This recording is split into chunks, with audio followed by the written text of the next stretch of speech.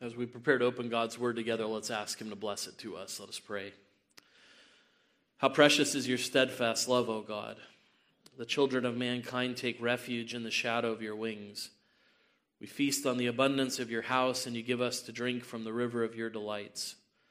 For with you is the fountain of life, and in your light do we see light.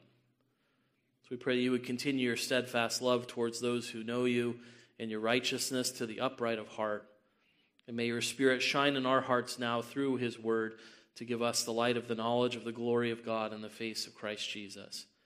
It's in his name that we pray. Amen. Please be seated. And please turn with me to the book of Proverbs chapter 4. Proverbs chapter 4.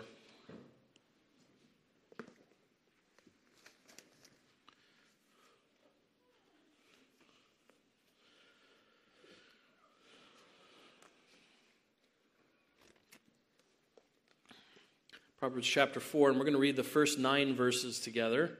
We're resuming a study that we paused to consider a series about Christmas.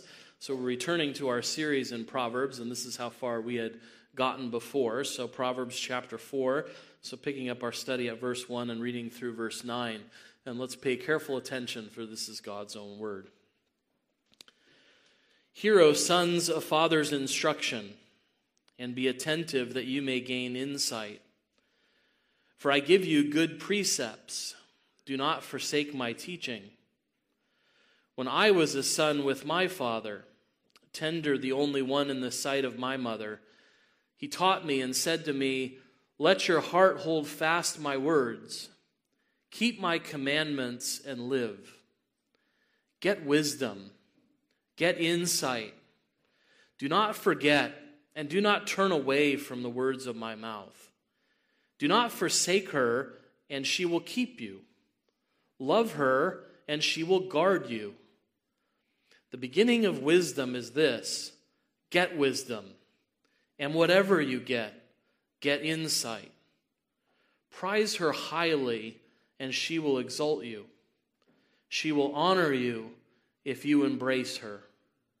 She will place on your head a graceful garland. She will bestow on you a beautiful crown. Thus far, the reading of God's word, may he bless it to us. As I said, we're kind of returning to a series on Proverbs that we paused for a few weeks, and so it's good to come back to this. And this is a good passage for us to return to Proverbs and consider, because it's something of a reintroduction to what we've seen in the book of Proverbs, another back to basics kind of text where we return to a father giving instruction to his son. We've seen that over and over again as we've considered the first 3 chapters of this book. A father coming to his son to instruct his son. These are specifically, we're told, the Proverbs of Solomon, the son of David, the king of Israel. And so this is the king's wisdom to his son. And we've seen a general pattern in that wisdom as it's come, as the father has come to his son. He sort of begins the same way, telling him to listen up, to pay attention to what he says. And then he gives a lesson about what he wants the son to hear. And then he promises his son the blessings of what will happen if he hears. That's been a pretty standard way he's proceeded, a kind of introduction to listen, the lesson itself, and then the promises that follow that lesson if it's learned. That's been a fairly standard way of going about it. So we've seen this kind of pattern of instruction before, but Solomon does something new here. We see something in this instruction that we've not seen before. And that's the instruction is given, it seems, to multiple sons. Notice how it's a little bit different in verse 1. Hear, O sons, a father's instruction. Solomon is not just speaking to one son here. He speaks to many, and he does something interesting from our perspective as well by mentioning his own instruction in wisdom from his father. I almost called this sermon Grandpa's Wisdom because that's what the main lesson is about. Solomon's saying, now this is the lesson I learned from my father. And those of us who are interested in the scriptures and interested in what King David might have said as a father to his sons, that might pique our interest to hear this sort of wisdom. And Solomon is saying, this is wisdom not just for my son, this is wisdom for all sons in the generations to come. This is sort of the intergenerational wisdom of Hebrews, of what the principal thing is that God's people should be concerned about. Wisdom for every generation. And what is it that every generation really needs to understand about wisdom? Well, it's that wisdom holds the secret to being truly alive. It's the secret to life for the godly. It's the secret for being truly alive, and it's the lesson that needs to be learned in every generation. That's the thrust of what Solomon is doing here by quoting the lesson he had from his father, to show that wisdom really is the secret to being truly alive in every generation, truly alive as God describes it. And so what do we find in this passage as we go through? We find that there's guidance to be heard. That's the first thing that we need to pay attention to. There's guidance to be heard. Secondly, there's a goal to be sought. We want to pay attention to the goal to be sought. And finally, there's glory to be enjoyed by those who follow this lesson.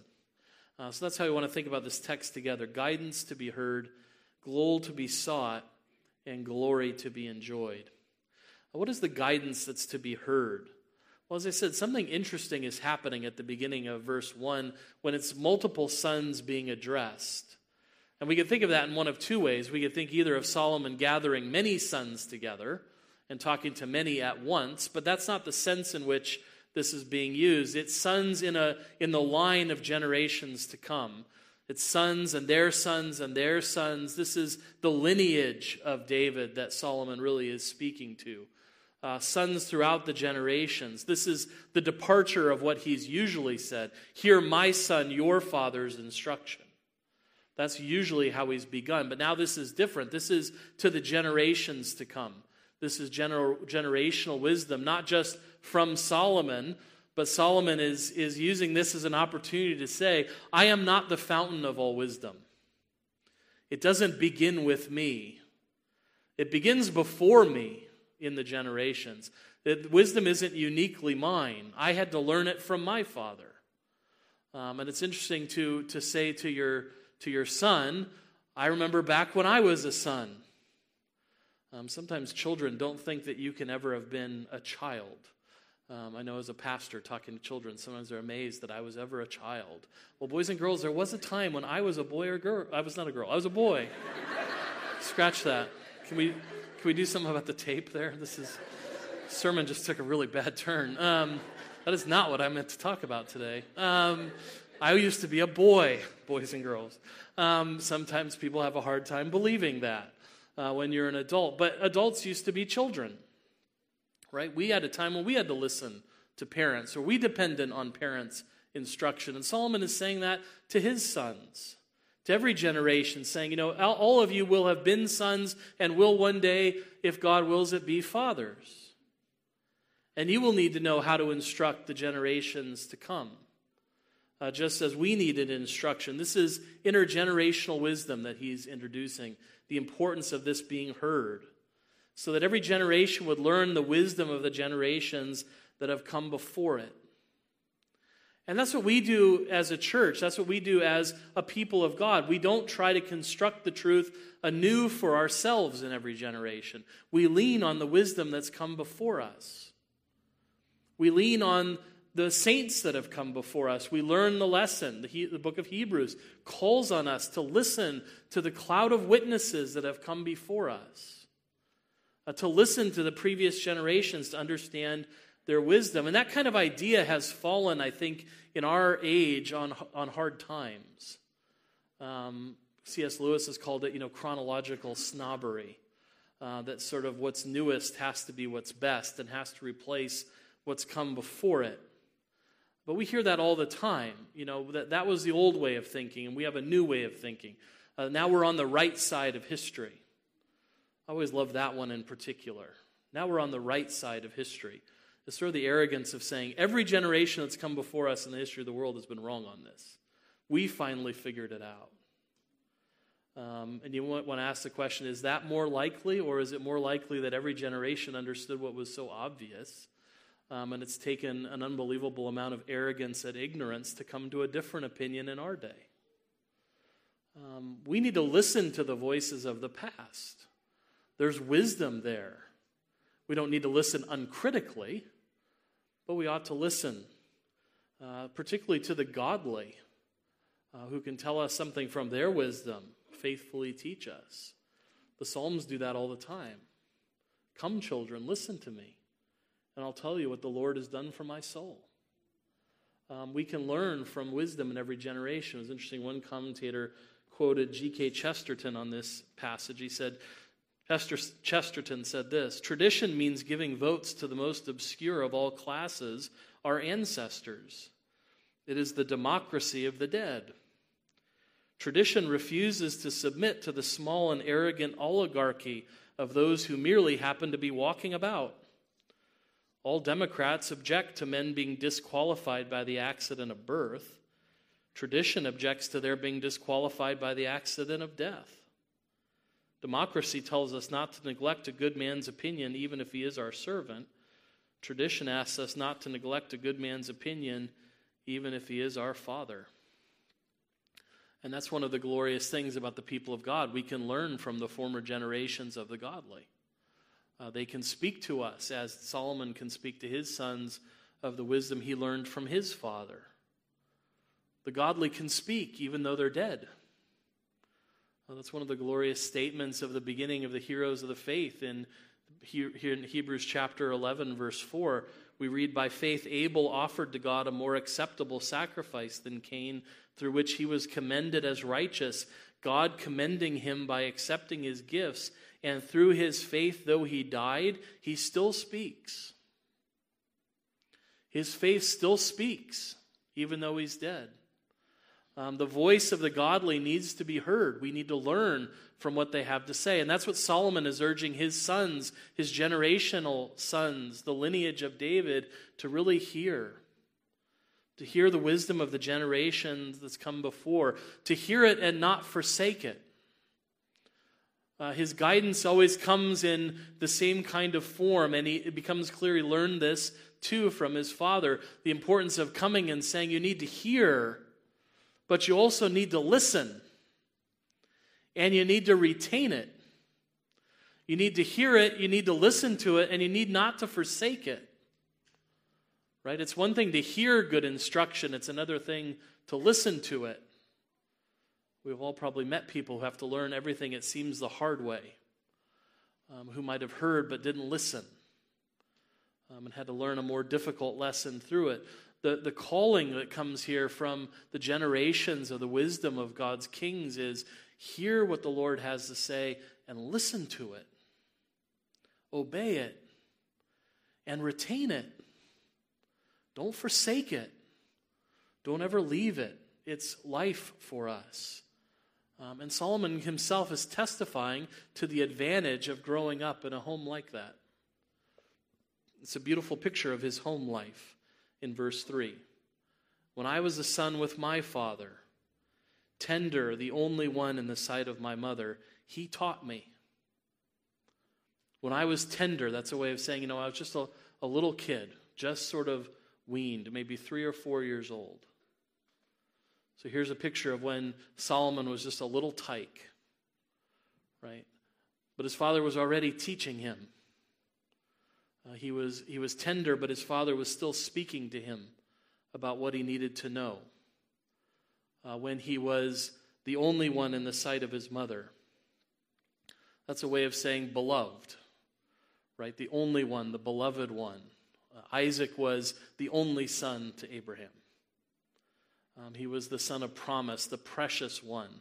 It's this beautiful picture of a home in which the father was caring for Solomon by instructing him. His mother was caring for him by loving him.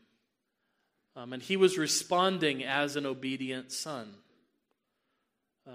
It might seem a kind of strange thing to say, when I was a son with my father. Wasn't he always a son with his father? Well, why would he say, when I was a son with my father? But it has a sense here of being the true son of his father. And in Hebrew thought, sonship was not so much a matter of biology, it was a matter of obedience. That's why it shouldn't have been a surprise when Jesus was preaching to the Jewish leaders and said to them, if you were a true son of Abraham, you would do as Abraham did. That's what it really means to be a son of Abraham, to be obedient as Abraham was obedient. Jesus was saying our biology doesn't have as much to do with our being a son of Abraham as our obedience has to do with our being a son of Abraham. And Hebrew thought that's what a son was. It was an obedient son. That's what a true son was. And that's what Solomon is saying. It's a beautiful picture of the home in which David was instructing and his mother was supporting that instruction in love. And Solomon was responding as a true son with obedience to what his father had to say. And what is the specific lesson that Solomon calls to mind when he thinks about this instruction that he received in the home? What is the thing he wants to highlight for the generations? How his father came to him and from a tender age instructed him about the secret to being really alive before the Lord. Well, that's the lesson that he begins to talk about in verse 4. He taught me and said to me, let your heart hold fast my words, keep my commandments, and live. That he was passing on to his son the wisdom of God. He was passing on to his son the commandments of God. He was passing on to his son the secret of being really alive. And telling him, hear what I have to say. Let your heart hold fast to my words. Again, in Hebrew thought, the heart is the control center of all of life. That's why it's the heart that needs to hold to the words of God that are being delivered by the Father. The heart is, as one person put it, the center of life. Emotional, intellectual, religious, moral control center. That's what needs to hold fast to the words. So with the heart holding fast, with the control center holding the commands, then it lives itself out in the life of the Son. Because it's keeping God's words, it's clinging to God's words, it's holding on to God's words in the heart that promises life. The kind of life that God promises, not the kind of life the world promises, the kind of life that we read about in Proverbs 3 verse 4, where you will find favor and good success in the sight of God and man. Favor and good insight in the sight of God and man. That's what it means to be truly alive. To receive the favor of the Lord. To be thought of as one who has insight before the Lord. That's what it means to be really alive. To be living a life that pleases God. That really is the secret to life. And that's important for us to know because there are many people who will define what it means to be really alive today in far different terms. What it means to really live and to really take control of your life. Lots of people will tell you what that means. But we need to listen to what God's word tells us it means. Particularly young people need to do that. Because there are a lot of competing voices in the world that will tell you what it means to be really alive. And we need to listen to what God's word tells us it means to be really alive. Because when we're young, we're particularly susceptible. That's why David didn't start with Solomon when he was a teenager.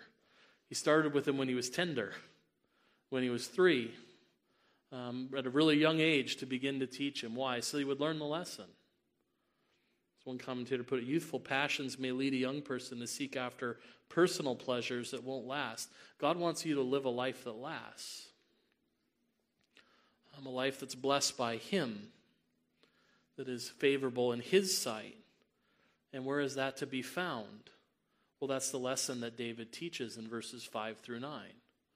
It's the guidance to be heard. All this is preparatory to listen to what's being said. So what is the goal to be sought? What is the real thing that we should be after in this passage? Well, actually, that's not really that hard for us to understand the goal to be sought because it's repeated so many times. This is important for us to have good instruction repeated to us. Right? What should we do? What's the goal to be sought in this passage? Get wisdom. Get insight. That's really clear. It's repeated often enough that we understand the importance of it. The mere fact that it's repeated, get wisdom. The beginning of wisdom is this, get wisdom. That's we can't miss it really if we look at this and say, what's the main point? It's get wisdom. That's the main point. It's repeated enough to emphasize the importance of it. That getting wisdom is the main thing.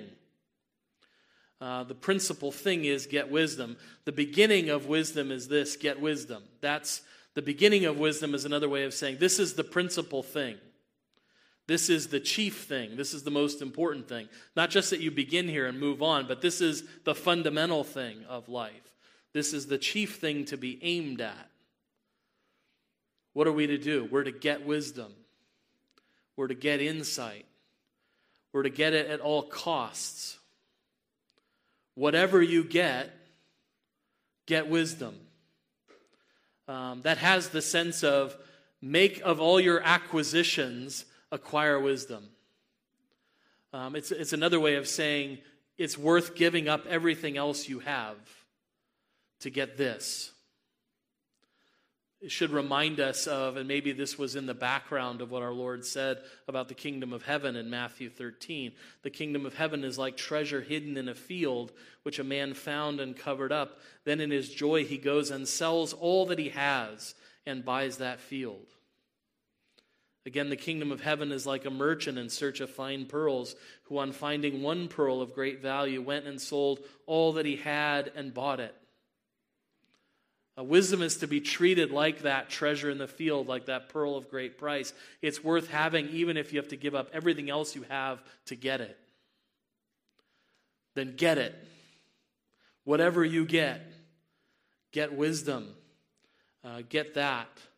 And I liked how one commentator put it. This could be a blunt way of saying what it takes is not brains or opportunity, but decision. Do you want it? Come and get it. It's the most important thing. It's worth giving up everything else for. Whatever you get wisdom. Now, we can't be sure about this. I'm going to enter into a little speculation, so I'm going to tell you right off the bat it's speculation. But maybe this was in the background of Solomon's mind, his instruction at a young age when God came to him and said to him, "What do you want? I'll give you anything. Ask of me and I'll give you anything." Maybe he remembered this lesson of his father. Whatever you get wisdom. Get insight. Maybe it was that instruction of his father from an early age that prepared him when God said, "What do you want above everything else?" He said, "Above everything else, I want wisdom." It might be a way of saying, my father told me. He prepared me for this day. What do I need? I need wisdom. I need wisdom. Whatever you get wisdom. It's that language of acquisition. This word is translated elsewhere, buy it. Buy it. It's the language of acquiring something. Make it yours. Make it yours at all costs. And once you make it yours, don't let it go. It's worth everything you have to get it. And once you've got it, don't let it go. Cling to it. Why should we value it so highly? Because it's the principal thing. It's the thing, once you find it, you should cling to it. Never let it go. Maybe that's why the passage shifts to kind of think of Lady Wisdom once again in kind of language of personification. And thinks of it in the language of marital love. Lady Wisdom personified, and the text is full of language that we usually associate with love and marriage.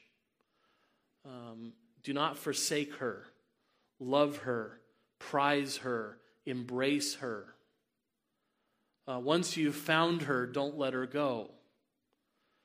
The way the Proverbs will talk about getting a good wife. Once you've found her, don't let her go. Don't forsake her. Love her. Prize her. Embrace her. It's a blessing that's found. All of these are images of a husband clinging to a dearly loved wife. And maybe that's the image that is brought to mind for Solomon, because love is one of the strongest pulls there is in life. Song of Solomon says, love is stronger than death. This is as best an analogy that Solomon can think of to how we should prize wisdom and love wisdom and cling to wisdom. Love that's not just the language of love and marriage, but it's really the language of law-keeping. Love is the language of law-keeping. One commentator said the language of obedience and of emotion and spiritual commitment to love is to set one's sincere affections on something. And particularly when we talk about love the Lord your God, that's the language of law-keeping. But that language of love is more than just a mere duty, right? The language of love evokes plenty of other associations. To set one's sincere affections on the covenant of the Lord and to give its affection in its expression in loyal service. Right? A husband clings to a dearly loved wife and does his duty, not merely because it's his duty. You don't sit down and flip back through your marital vows and say, well, I did promise to honor you, so I guess I've got to. That's not, the makings of a good marriage if it's just merely duty. Marriage as it is supposed to exist and it's ideally pictured to us is love driving that duty. It's love that causes us to live that life out in mutual affection. It's why the marriage is supposed to be a picture of mutual benefit. And that's why I think this language is so poignant for Solomon, because just as clinging to a dearly loved wife and doing what you're called to do before the Lord is a product of your love living itself out in service, there's also a mutual benefit to be enjoyed. Cling to her as you would cling to the wife you love. Embrace her, prize her, don't let her go.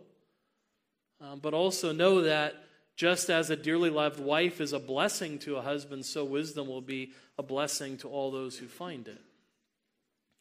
Wisdom is not just the goal to be sought, but the glory to be enjoyed. There's this wonderful promise of reciprocation, that the love will be returned, that there will be a value returned to those who don't forsake wisdom. Those who do not forsake wisdom, wisdom doesn't forsake. Those who cling to wisdom find that wisdom clings to them. Right? Just as God's purpose in marriage is mutual blessing, so here, those who cling to wisdom will enjoy the blessings of that life together. And so what are the blessings that wisdom promises to those who don't forsake her, to those who love her, to those who prize her, to those who embrace her? Well, the first blessing is protection. We've seen this before, but we see it again. What is the blessing that comes from wisdom? What does she do for those who cling to her? Do not forsake her, verse 6 says, and she will keep you. Love her and she will guard you. Wisdom looks after us. As we personify wisdom, it looks after us. The commandments of the Lord, the wisdom of the Lord, they watch over us in this life. They keep us from getting ourselves involved in the things that we should stay away from. Right? Wisdom comes and says to us, that's dangerous. That's dangerous. Stay away. Wisdom watches over us. When we stumble and fall, wisdom tells us, here's how you get out of this. Here's how you find refuge. Wisdom watches over us. Wisdom watches over us in all circumstances of life, even in death.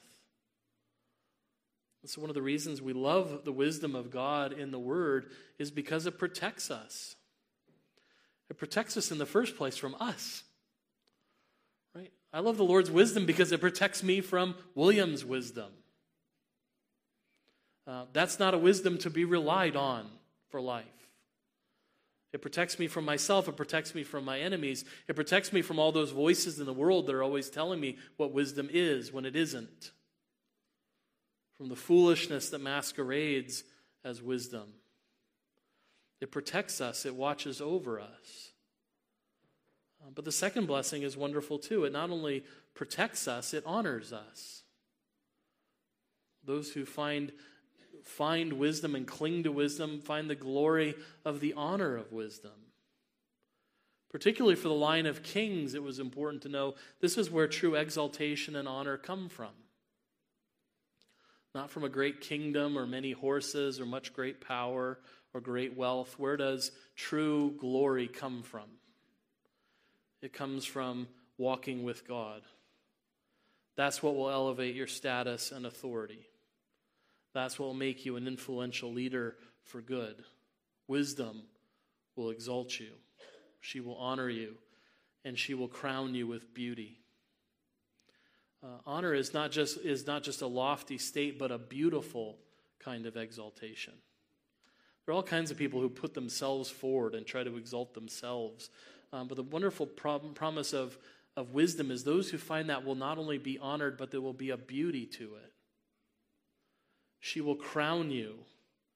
Verse 9, she will place on your head a graceful garland. She will bestow on you a beautiful crown. That's not the crown that symbolizes royalty. That's the crown that symbolizes a victor. The kind of crown that was awarded when you competed in the Olympic Games and came out on top. It's the victor's crown. Wisdom promises not just that she will give you the victor's crown, but she will make that crown beautiful. It will intensify and enhance the beauty and authority of the one who wears it. It's a wonderful promise of glory. And if we think about this in the autobiographical sense, both David and Solomon could testify to this kind of glory. Could testify to how the wisdom of God had exalted them. How serving the Lord had led to glory and honor and beauty. God would say to David, I took you from following sheep to lead the people of God. I exalted you. He knew what it was to walk with the Lord and to be exalted, to be made beautiful in the sight of God and men. Solomon knew that, knew what it was to be glorified in the sight of men, to rule over the glory of the kingdom of David, to have David win that peace and Solomon to be the great king of that peace, advancing the kingdom, building the house of the Lord. In all of that wisdom, they could speak to what it was to be blessed and to enjoy the glory of wisdom. But if we think about their autobiographies, we can also think about the fact they could both testify to what happens when you forsake wisdom. They were not perfect kings. And there's much in both of their kingdoms to see the glory of when they were wise. But sadly, we can look to their kingdoms and also see the folly that they walked into and the glory they missed when they forsook wisdom. They both had tragic times of forsaking wisdom and dealing with the consequences. It's an idyllic picture that Solomon gives of his home life, of his father and his mother. But if we remember who Solomon's mother was, she was Bathsheba. And to bring up that name in context of David is to bring up his sin and failure as a king and as a man. And there should be something of a pulling on our heartstrings when we hear that he is the only son of his mother. Why was Solomon the only son of his mother? Because the son of their adultery was lost in infancy on account of their sin. Solomon was given by the Lord to them to comfort them in their loss. And so they could both testify to the cost of forsaking wisdom, the cost of not exalting her, not clinging to her, not prizing her. So they serve as both a blessing and a warning to every generation that comes after them. And we might think to ourselves, especially at this late hour, what is exactly the lesson to be learned then? If they both say with one voice, get wisdom, but these two incredibly wise men missed it and failed so badly, what hope is there for any of us? Well, of course, the hope is to be found in the lineage of sons that these fathers are speaking to. Son after son came, and some clinged to wisdom to their glory in part, and some denied it and forsook it and fell. But the lineage of wisdom still passed down through the ages of sons until it came to one son in particular. Until it came to the Lord Jesus Christ, the Son of God and the Son of David and the Son of Solomon, and came to someone who clung to wisdom, who got wisdom, and who triumphed in wisdom, and who was crowned with glory, who was protected by wisdom so that his life could not be taken from him. It had to be laid down of his own accord, who comes to us as the true wisdom of God, who promises to give us life in his name. And so in the wisdom of God, as he reveals it through the generations, who is the wisdom incarnate that we must cling to? It's our Lord Jesus Christ. He is the wisdom of God come in the flesh. And we are to cling to him if we want to have life. To the faithful Son of David who lived and did everything that an earthly son was called to do, and who comes as the true Son of God who can offer real life. How can we find favor in the sight of God and insight? It's by clinging to the Lord Jesus Christ, who promises that he will protect all those who cling to him, that he will honor all those who honor him, that he will give us the victor's crown and cause it on our heads to shine. That's the promise that we have in our Lord Jesus Christ. And that's the calling this passage ultimately calls us to say, you know what the beginning of wisdom is? Get him. Cling to him. Find him at all costs. And once you find him, don't let him go, ever. Because he is life. He is favor. He is ultimately all that matters. Love him, cling to him. Seek his commandments with all your heart, and in him you will find life. May we all search for Jesus above all treasures and find him and cling to him by faith and never let him go. Sure that we will enjoy the glory that he promises us all. Amen. Let's pray together. Father in heaven, we thank you that you have given us this wisdom of generations of the godly to follow and ultimately fulfilled the wisdom of generations in your Son. We pray that we would look to Christ for all wisdom and count all that the world has to offer as wisdom as folly. That we would truly seek to cling to him. That our hearts would hold fast to the words of wisdom. That we would keep your commandments and find life by faith in Jesus Christ. So Lord, help us to cling to him and out of a love for him to do what is pleasing in his sight. That we would use our lives to serve him, being assured that he will protect us as our great King, defending us in the salvation that he's won for us. And that he will honor us. That those who honor you before men, he will honor before you. And so we pray that we would think about that crown that he will award to all those who love him and long for his appearing. The victor's crown that he has made beautiful by his victory through the cross. And may we always look to him for our hope and cling to him, seek him above all things and never let him go. Father, we thank you for the faith you've given to us as the gift of the Holy Spirit. May all here know what it is to believe in Christ and live. Hear us, we pray in Jesus' name. Amen.